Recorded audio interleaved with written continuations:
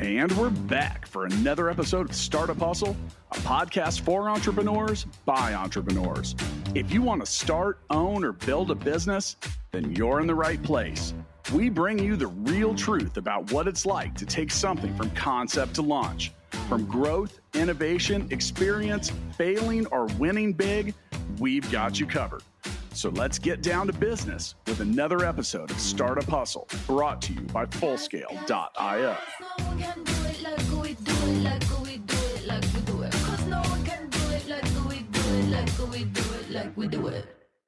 And we're back. Another episode of Startup Hustle. Matt DeCourcy here with Matt Watson. Hi, Matt. What's going on, man? We're going to get into some magic today, brother. That's just what I needed. All kinds of magic. Sprinkle a little magic dust. Get some shit done. Yeah. It's going to be awesome. And I have even better kind of magic, man. Magic for life. How about that? Do you even know what that means? Giving? Is that the gift that just keeps giving? Well, and in some ways, yeah, I would say that it does. Now, before I introduce today's guest, I do want to let you know, Matt, that today's episode of Startup Hustles brought to you by Fullscale.io, helping you build a software team quickly and affordably. Now, with us today is maybe a magician, also an author and a neuro-linguistic programmer. And I want all of you listening to stop what you're doing and try and spell that. Nah. If you can't, then you lose. But no, with us today, we have Michael Johnson, who is the author of Magic for Life. Also hosts a podcast, Magic for Life. So, Michael, welcome to Startup Hustle. Thanks a lot. I'm excited to be here. Thanks for having me. And can you spell neuro-linguistic programmer? I bet you can. Only on an off day. You know, it's a little challenging sometimes. I'm still trying Michael, to figure out how to spell entrepreneur. Dude, I'll tell you what, for being an entrepreneur, I spell entrepreneur incorrectly a lot when I'm typing. Do you? Oh my gosh, so many times. I used to when I was a rookie, but with some magic, I fixed that. Well, that's the different kind of magic. Is that Grammarly magic or something? Oh, yeah. Yeah, because it catches me a lot. I look at it and I'm like, why do you have to be so hard to spell entrepreneur or entrepreneurial? Well, Michael, welcome to the show. Why don't we just dive right in and give us a little bit of backstory about what Magic for Life is and your whole story. Awesome. Well, I got started in ballroom dance, believe it or not, when I was 5, and I've been in that realm and in that world for a long time, and danced as a professional for about 10 years on the ballroom circuit. So that's a little unusual, but went after chasing the dream, and had some great parents, had some great guidance to go after the thing that I loved. And so I did that and went after it for a lot of years, got a scholarship to go to college for dance, and danced on the circuit for 10 years. And I found myself on a judging panel, what we're all striving to do, right? Get to the top and end up as the king of the hill, right? And be a judge. And as I ended up there on that judging panel, I remember thinking to myself, you got to be kidding me. This is not it, is it? Like, this is the end of the road. Are you kidding? Like, I just worked my entire life to get to be here. And I'm standing there in this, I call him a penguin suit, I'm in all tuxedoed out, shoved my body. I was very overweight and probably 200 pounds on a frame that should be 150. And so I just, standing there looking at this going, this cannot be it. This is not the end of the road. And so I started looking at it and going, well, what the heck should I be doing instead of influencing these poor kids' careers in front of me? And I realized, maybe about 15 years before I'd been called to do something else and just kind of avoided it for 15 years. In the process, I was learning NLP, which is neuro-linguistic programming, and I had started learning personal development. But at the time, I was learning it because I thought I was just headed towards a championship. Like, I got to win this championship. I got to get to the king of the hill, got to get to the top of the heap. And and I just kept shooting for it. And I thought that's what it was for. But along the way, you see your typical speakers out there on stage, and you get out there and you get to the conferences. And I remember being at this one conference of Anthony Robbins. For anybody that's been to one of his events, they're kind of crazy. And, I drug my mother along with me, as so many times you do. You're like, come on, somebody's got to come with me. And she's the only one that would go. And so I looked over, I was like, you know what? I've got to do that. I'm going to change a lot of people's lives, and I'm going to figure out how to do that. She's like, yeah, shut up. Just quiet. We're trying to pay attention. Leave me alone. And so, so I just kind of put it off and figured, okay, well, I just got to keep on path with what I was doing. But you get down the road a little bit of ways, find out that wasn't really where I was supposed to be, and jumped into the personal development side, which I'd been doing, as I had been coaching and teaching. I had picked up as part of all of my certifications, I had to actually work with people. Imagine that, they, in order to give you certifications, they want you to actually work with people. It's kind of crazy how that works. And so I did that. I started working with people a little bit along the way because I had to. It was part of the requirements. And next thing you know, I found myself helping business entrepreneurs, people that were like-minded, because as a dancer and as an independent contractor, we're always working for ourselves. We're always trying to be in business and do our own thing. And so I had to learn how to do all of that. And along the way, I started helping more and more entrepreneurs try to figure out their deal, figure out what their thing was, figure out what their passion was. And one of the things that kept holding true was they kept looking at me going, well, hey, how come you are doing the thing you love to do? And I'm like, well, it's funny because now I'm actually doing the thing that I love to do, which is helping people. So I kind of turned around full circle and realized that the space I was supposed to be in was helping entrepreneurs figure out how to get through their internal blocks, how to get through the things that were holding them back from success, and helping them to attain that next level of life, but at the same time as their business. Because I think, what I've noticed and recognized along the way is that so many times, you hit that marketing thing and you get that idea, and then you get to the end and you're like, what in the world am I doing here? And that's kind of where I ended up, was like, hey, I had figured out what I thought I wanted to do and got to the end of the road and realized, gosh, that sucks. I don't dig that at all. And I wanted to do something more. And so I spend a lot of time now helping entrepreneurs be able to figure out how to get past their internal blocks and how to get past the mindset that's holding them back from whatever their success goal is, and that changes for one entrepreneur to the next. So that's kind of the short version of the story of how I got to this place. So we mentioned the phrase neuro-linguistic programmer, NLP, which is defined as a psychological approach that involves analyzing strategies used by successful individuals and applying them to reach a personal goal. It relates to thought, language, and patterns of behavior learned through experience to specific outcomes. Now, I did a similar experiment with some of this. Maybe I'm a neuro-linguistic programmer, because my book, Balance Me, I tried to study the things that successful people do. And I found, and some of it was, I went into it pretty blind. So my thesis statement was basically revolving around the fact that I found that success does demand payment in advance. And even the most talented people have to practice a lot. There's a sense of belief that they all have in themselves. Like, none of them are like, oh, I think I'm going to fail. And really in the end, they found some way to have some balance between their personal, professional, and physical life. There wasn't particularly people would say, well, what's the correct balance? And I would say it's different for everyone. Are there a few core principles that you discovered in your journey into the world of NLP? Yeah, absolutely.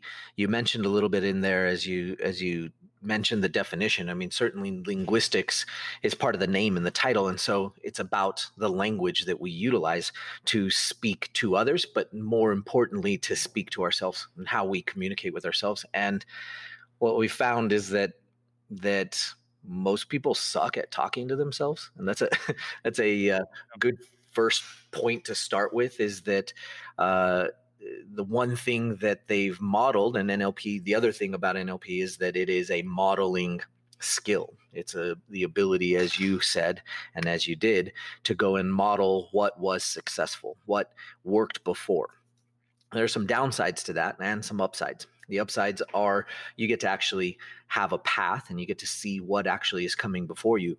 The downsides are we're all different people. We all have different thumbprints and we all have had different experiences along the way. So no matter what you do, if you go and try to do the exact thing Michael Jordan did, there are still some things missing in that mix that you can't model, you can't copy, but you can take a lot of the strategies. You can take a lot of the patterns and things that he did to find success. Some of the things are language based. And so that is where the linguistics comes in and the programming of it comes in, because we can take how we communicate to ourselves and we can even program how we communicate to ourselves. We can also take how other people are communicating to us and filter it through a set of things, which we do anyway. It's called our senses. And we filter those things as they come in and we represent them as they come out. And so as we do that, it kind of makes up some of the principles that we need to figure out, and that NLP has figured out from modeling some of the best psychologists, hypnotists, therapists. They went through and modeled what they were doing, found what they had in common, and that's sort of what made up the base and core of what NLP was about. And obviously, it can go in a little deeper, but the gist of it is that we model in linguistics, we model our communication, and then with that communication, we use it to improve our world. And so then, there's lots of cool structures and frameworks. I have a framework I call a lifer framework. And I believe that those people like yourselves are going out and trying to make the world better, make other people better, be able to give them the skills and knowledge that they need to get better. And so that lifer framework is based off of this idea of being able to learn yourself, imagine the possibilities, free your mind, engage your soul, and then represent your experience so that you can have a better experience on a regular basis. Watson, what are you thinking over there, buddy?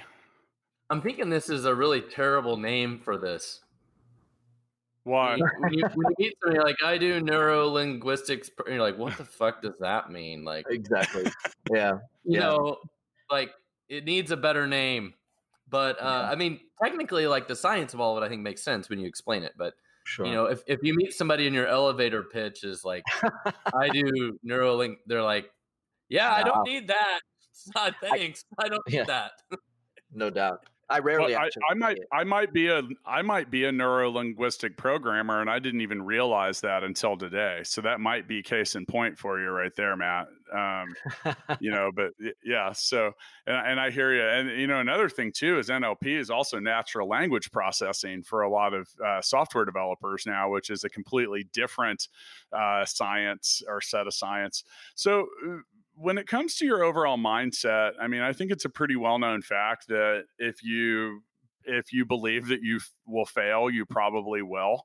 I mean, do you think it just starts with some basic confidence in your ability to get something done?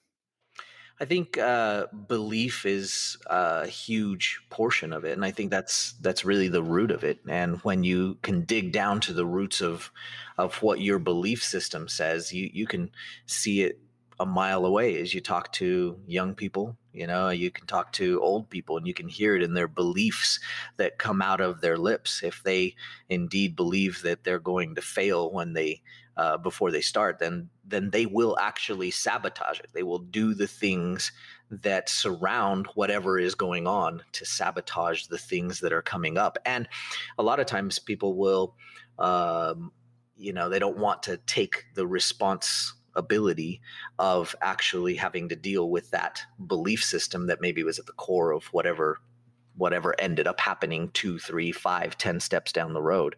But in many instances, that belief system will create the abilities that you have. It'll create the behaviors that you're following through with. It will influence then your environment. And so it kind of has this domino effect as it moves down the line. And that will ultimately create something for you on the back end. And sometimes because it's 10 steps later, or because it's 5 steps later, people don't want to see it as a one-to-one relationship, but it actually is related. It's just sort of like chessing out your life, so to speak. Well, and I think in general, people have to realize that humans are extremely emotional creatures. Oh yeah. And I don't know that people realize or think about that enough, and be it ourselves and our own emotions and how that impacts our work, but also dealing with our employees, our spouses, our family members, our kids, all of them, right? Like humans are very emotional, and their emotions really control and dictate so much of what they do, how they act, the things they accomplish, the things they don't do, like all of it. And confidence has got to be one of the biggest ones. I love my wife, and sometimes she asks me the weirdest questions in the world. And sometimes they're like lack of confidence questions. You're like, you're asking me a question you already know the answer to, and it seems like a weird, trivial question. And half the time I just don't even answer. I'm like, you got to get this confidence on your own. I'm not even going to answer this one, but it's just the human psyche is so weird, and we are our own worst enemy in so many ways. I do believe. Yeah, no doubt. And I believe that emotion is literally at the core of what it is we're doing, because every experience that we're having, everything we're doing every day is to feel some way, whether it's to feel calm or whether it's to feel excited or happy or confident. Like you said, we are doing everything to experience an emotion. And so, I definitely believe in this idea that we have to get better emotionally trained. It's unfortunate that isn't a class starting in elementary school. Well, and a good example of this is I got stuck. We had a really big problem at my company, StackFi, on Friday. It wasn't impacting our customers, but it was impacting us getting some work done. It wrecked my last 4 days of trying to solve this problem. And I was at an emotional rock bottom trying to figure out how to solve this really complicated, really hard problem. And then yesterday evening, finally figured it out right about 5 o'clock at night, and like a whole new person today. Like that was a total train wreck for 4 days. Like the emotional journey of that, and as an entrepreneur and as a person, like I get so sucked into that problem that I become like kind of crippled to do anything else, like other work that I should be getting accomplished. I just get so like stuck on that problem. And I think that's, I have a question, Matt. I have a question for you. What was different on the day that you solved the problem compared to the prior days? It took a couple days to figure out what the actual problem was. Like, so I knew what was going on, but I didn't know how to solve it. And I'm just trying lots of things. And then eventually, actually yesterday morning or afternoon, got to the point of like, now I know exactly what's causing the problem. It took like 3 days to actually figure that out, and then was able to actually solve it. But that was like, part of that's just the journey of doing software development, except we go through this like every week with a new thing. The struggle is real. But yeah, this was one of the worst nightmares I've had in quite a long time. So it was like 4-day bashing my head on the wall.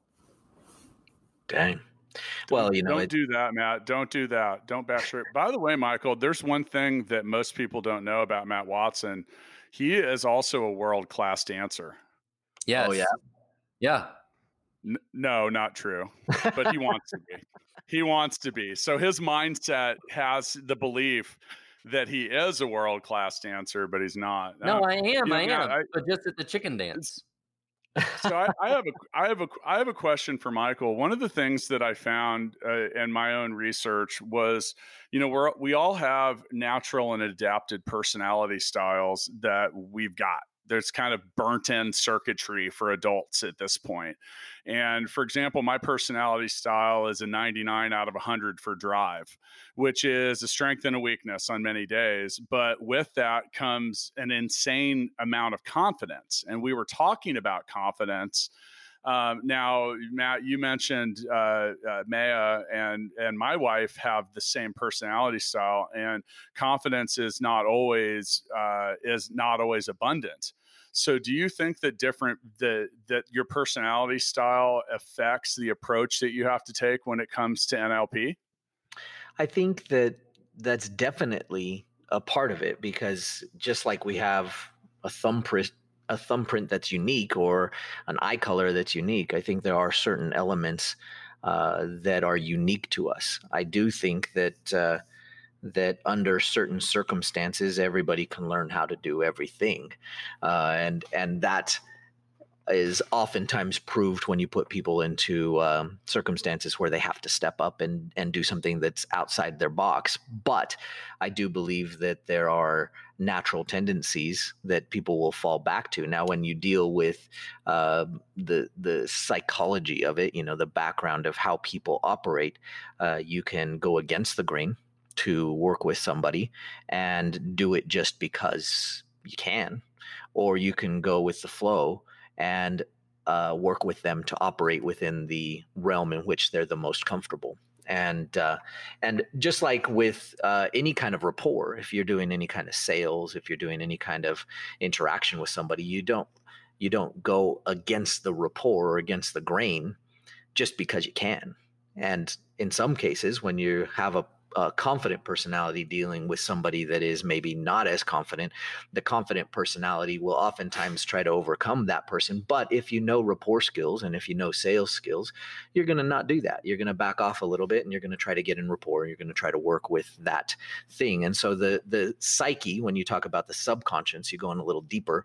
The subconscious will put up the walls and the blocks to protect itself. And so I know that sounds a little strange, right? But we have our conscious mind and our subconscious. We program things just like software.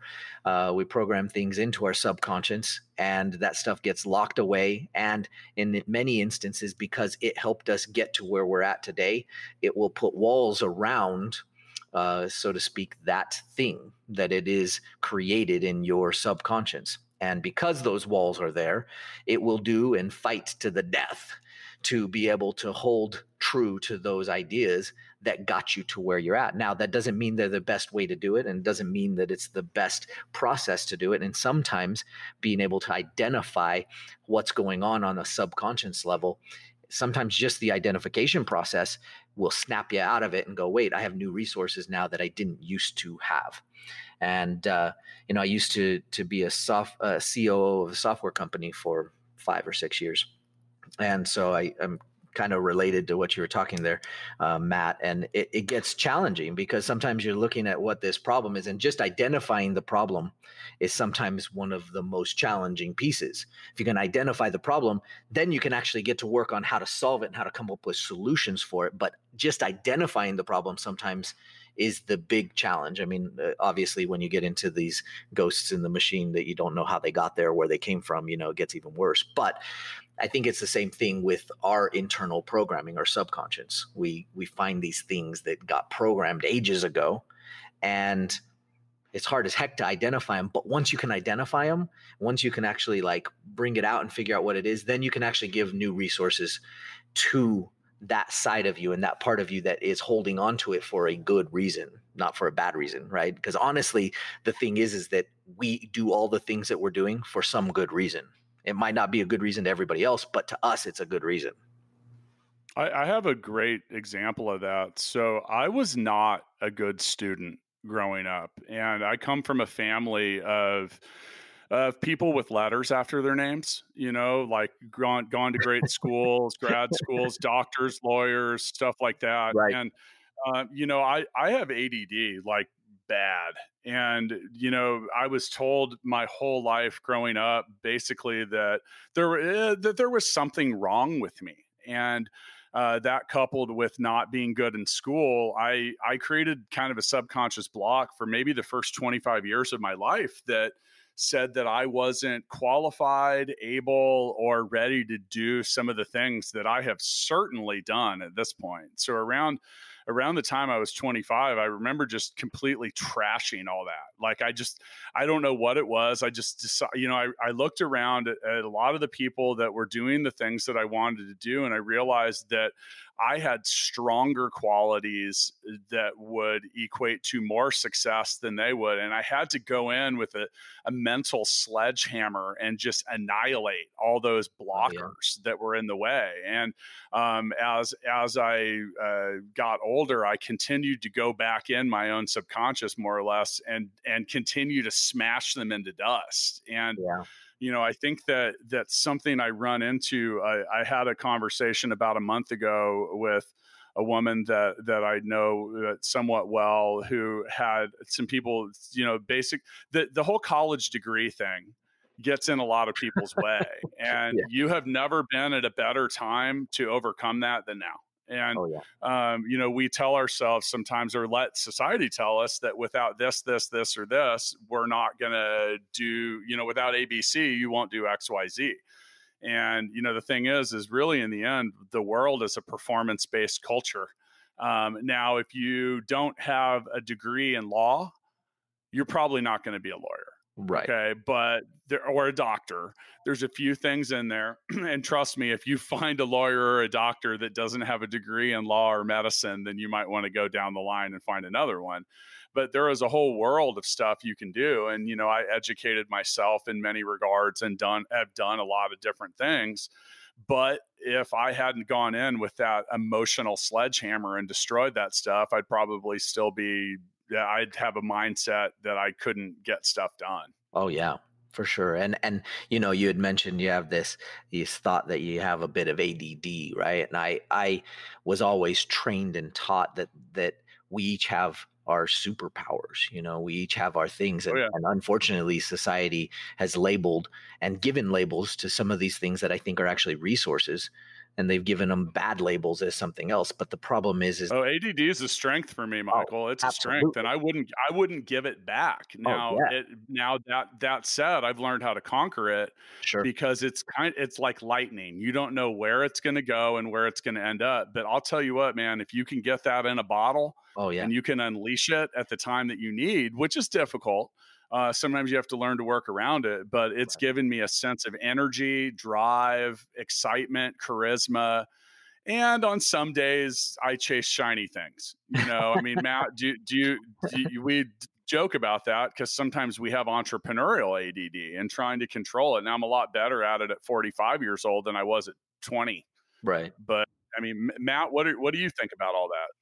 I think all entrepreneurs have a little bit of ADD.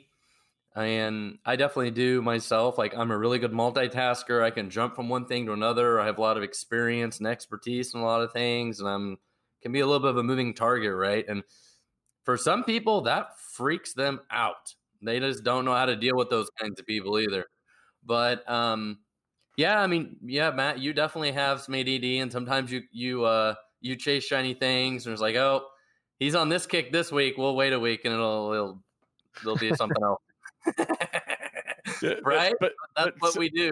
But sometimes, like I look at being an entrepreneur on some days is it's a little bit of detective work, and sometimes you got to chase down the lead, and that's the thing and that's my point is as I've gotten older, I've learned how to get myself back, not just okay, so I peeked down the rabbit hole, and 20 years ago I would have been all the way down it, you wouldn't even have seen my feet and be like, where's Matt?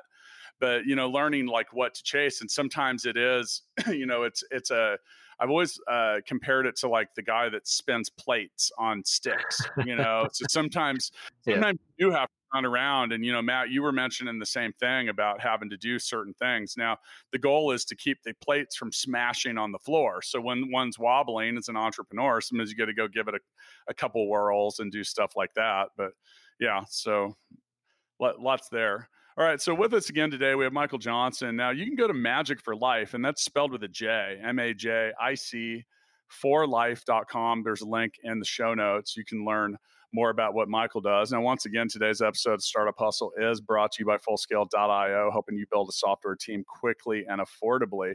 So, Michael, as we move on through this episode, who are some of the, you mentioned going to a Tony Robbins seminar and stuff like that. Who are anybody that's, and I've learned a lot. I technically wrote a self-help book without trying to write a self-help book, but there's always, for people that are into that stuff, there's always a few people that that had some kind of influence on us along the way? Who are a couple people that you looked at and said, "Hey, that guy or gal has a lot of great stuff to say"? Well, I think there were so many. You listen these days, and there's so many that have been affected by Tony Robbins for sure, and that was sort of a introductory into this world for me.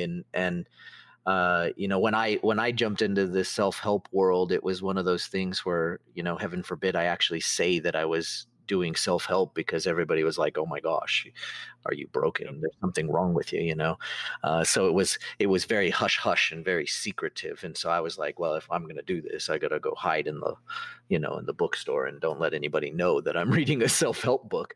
But I have this tendency to dig deep. You're talking about rabbit holes. And so when I found Tony, I went through, read his book, consumed it, and then I went, where did he learn this from? Because he can't be the first one to have made this up. And so I dug back to his roots and found some of his trainers. And so Richard Bandler, John Grinder, Robert Dilts, and then I found a mentor that's still my mentor to this day. His name's Doug O'Brien. And he worked and coached for Anthony Robbins during the early days. And so those are some of my early mentors in that regard. And then of course, once you're a student of the industry, I've consumed basically everybody's stuff, because it's part of the game. You're part of what you got to do. If you're McDonald's, what Wendy's and Taco Bell and everybody else does, right? And you got to know what the thing is. But I would say that some of my bigger influences are that. And of course, you can't go far without Napoleon Hill and Think and Grow Rich. And there's some just great foundational work that he talked about in there. And he was writing a business book that turned out to be a self-help book.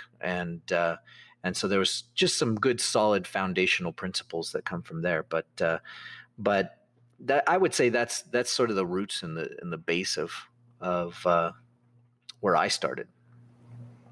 Yeah, and there was someone that stood out for me. I was always a Brian Tracy fan. Oh yeah. I really enjoyed that, earlier in my years. Matt, did you ever read any self-help stuff, or did any of that ever stand out to you? No. People always ask me if I read books. I'm like, nope. Matt hasn't even read my book, which one of my books, $1 Million Bedroom. He's read the 18 pages that were about him, and that might have been it. Was that the last book you read, Matt? 18 pages of that? Yeah, one of our other guests on the show, I ordered their book. I have it. It's collecting dust over here. I haven't read it yet either. The trick is to get the audiobooks. Nowadays, I'm so dang busy that I can usually get the audiobooks of just about any of them and consume those, in a third of the time. And so I tend to do that these days because I can consume that, get that information in, and start to assimilate it into the things that I'm doing. So I try to get to the audiobooks as often as I can. So, Michael, when I talk about self-help stuff, I tell people a lot that it oftentimes is the same message with a different delivery, and it is on many days. What are you doing to make your stuff stand out a little more? The thing that I try to put a lot of focus into, being that I'm in the entrepreneurial space, deal with a lot of marketers, a lot of business owners, is that a lot of the gurus in the entrepreneurial space right now are telling and promoting this idea that mindset is important, and it is, and everybody realizes that because it's probably, Anthony Robbins says it's 80% 80% mindset and 20% mechanics, and I think there's a lot to that.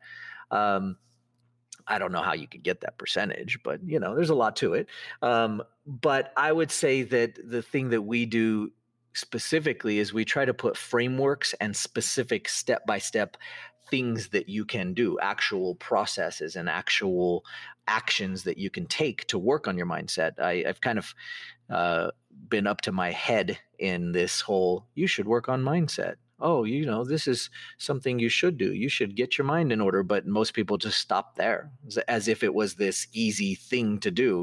We programmed ourselves to get to this point and to the challenges that we're in now.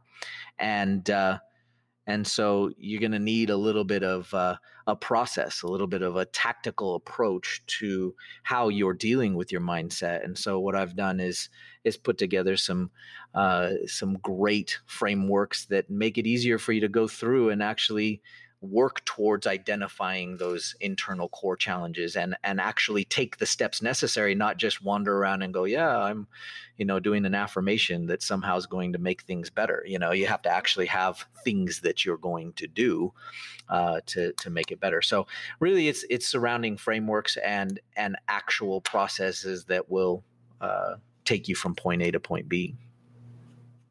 Have you overcome the mindset of the fear of mentioning self-help? I'm sure you have. Yeah, absolutely. And I making sure. That's why they call it neuro-linguistic programming, because it sounds better. Well, actually, for a while, it actually scares people away. So, although I throw it in there as one of the things that I do, I mostly talk about it in terms of mindset, because these days mindset is the thing that everybody's, it's the key cute word that everybody's talking about. So, but the truth of the matter is that you had to get over this place where it was like, I'm working on myself. Yeah, I'm getting better at myself. Yes, I am working on the self-awareness, learning how to understand me. Because if I don't, why would you listen to me? I looked at all this as just reverse engineering, in so many ways. I've been studying some of this for a decade at this point, and just trying to find people that are exceptional at what they do and sit down and have a conversation with them. I mean, that's been from artists to rock stars to athletes to entrepreneurs to, people that run not-for-profits and stuff like that. I mean, and really in the end, so much of it really was about repetition. There was no one that just walked into success, and you have people that were born with specific skills and gifts, and they practiced the hardest.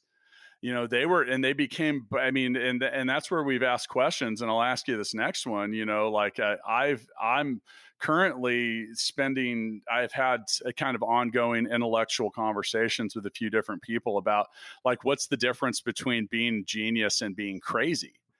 And, or what's the difference between being driven or being obsessed? And I'll let you field those questions, but I'll tell you up front, the best answer that I've had for both of those is who cares? Because they're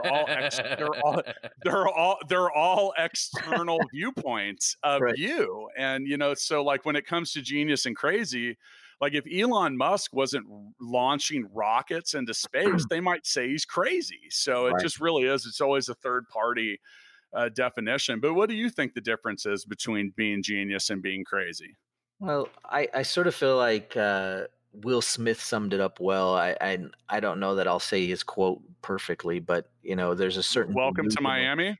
Yeah, no, different one. Getting jiggy with it. No, oh, okay, all right, yeah, there you go. That sums it up.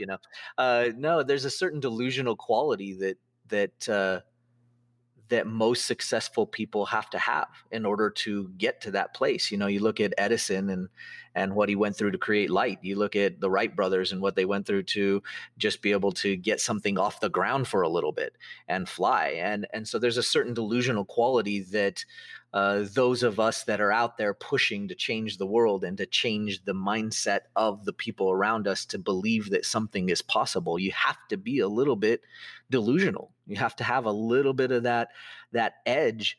Otherwise, you're probably not going to make it. And so, when you think to yourself as you're creating that next project or you're doing that next thing, you think to yourself, gosh, this is crazy. If I pull this off, holy cow. And that's it. That's the edge. That's where you want to be in. That's where you want to be operating from. And unfortunately, some of those closest to you will be some of your biggest challenges, because they'll look at you and they'll go, you're crazy. You need to stop doing that. You need to get back to reality.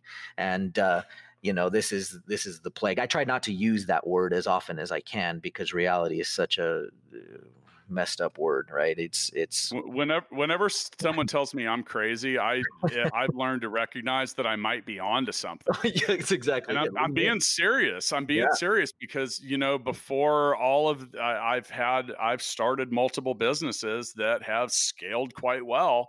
And in the beginning of all of them, someone was like, dude, you're fucking crazy.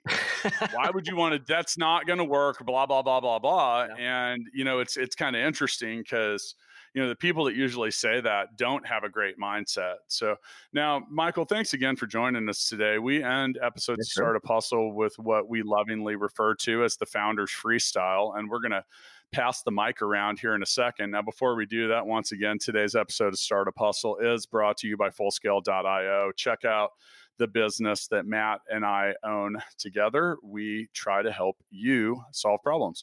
So, Michael, when it comes, Founders Freestyle, we usually hand around and pass the mic around and give tips to be a successful entrepreneur. But how about we do that? How about we just pass that around and each give a tip on what we've done or something, some of our top tips for being successful or having a mindset for getting what we want. And I'll let you go ahead and go first, sir.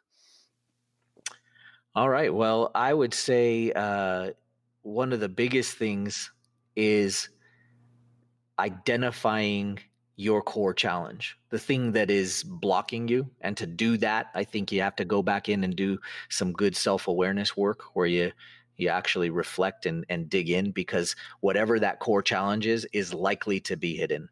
It's likely to be hidden from your conscious mind. And so if you think it's just going to be out there in the open for everybody to see, it's probably not.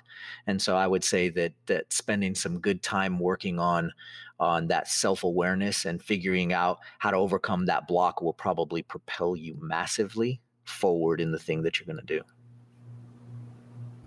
Mr. Watson? My biggest struggle, and I think one of my biggest tips for other people, is following your gut. Your gut instincts are usually right. And especially if you've been doing this for a few years and you've been successful, it's easy not to follow your gut. And it's also easy to listen to people around you that you shouldn't necessarily listen to. You can hire employees that you trust and you want to let them do their job and you want them to be a leader in your company or whatever. But at the same time, you're the successful entrepreneur and the CEO, and they work for you. And sometimes you need to follow your damn gut and do what made you successful and not listen to your damn employees. There's a fine line there somewhere. I'm just saying. Sometimes you got to follow your gut. And nine times out of 10, when I have that, I should have followed my gut, every single time I should have followed my gut if I'd have just listened to myself. Yeah, we've spent a lot of time talking about that, Matt. Just that's something that I've fine-tuned over time. And sometimes the gut's yelling, and I don't know why we want to fight it. Now, for me, I think what I want to add, and I'm actually just going to read 3 bullet points off of page 1 of my book, Balance Me. Now, if you want to get what you want, it's almost certain that you have to change something. It's your approach, your mindset, or something, but change is difficult and it scares the shit out of people. So I knowing this, on the first page of this book, I literally said, if you're not willing to do 3 things, just put the book back, because I won't be able to help you. And it's 1, accepting that making real change in your life is not an easy process. 2, that change involves acknowledging that you might be part of your own problem. And 3, that true improvement and lasting change involve time and periodic review and adjustment. Meaning, you don't just make a change and then you're good. You have to keep examining what you're trying to do and how you're doing it, have some kind of plan, and get it moving forward. But overall, for me, the moment that I believed that I could do some big things, I almost immediately started doing big things, or at least was on a path to it. So yeah, now normally with Founders Freestyle, we'd end it, but we just had some mind-moving stuff. Does anyone have any other closing arguments here? I just want to second your comment about belief. We talked about it earlier, and I think that belief is key. You gotta believe in yourself first, and that's, if you can't, then that's the place you got to start. Matt, I believe that you too can become a world-class dancer. So I want you to know that I have a lot of belief, and I'm hoping to see. So Michael, we like to challenge Matt to feats of athleticism. And if you go to the @Startup Hustle Instagram, I believe we've got a video of Matt doing a backflip or something over a 4-foot high jump bar, which 4 feet doesn't sound real high, but when you are approaching our age, that is almost like a tall skyscraper. So, Matt, I think your sense of belief helped you jump and then build wings. Am I correct? I did, yeah. Yep. And you know what? It took me a couple attempts, but I made it over that 4-foot bar. Well, yeah, and you can do it, buddy. So thanks again, Michael. I'll see you guys next time. Absolutely. Startup Hustle is brought to you by Fullscale.io, helping you build a software team quickly and affordably. Make sure you reach down and hit that subscribe button, then come find us on Instagram. See you next time.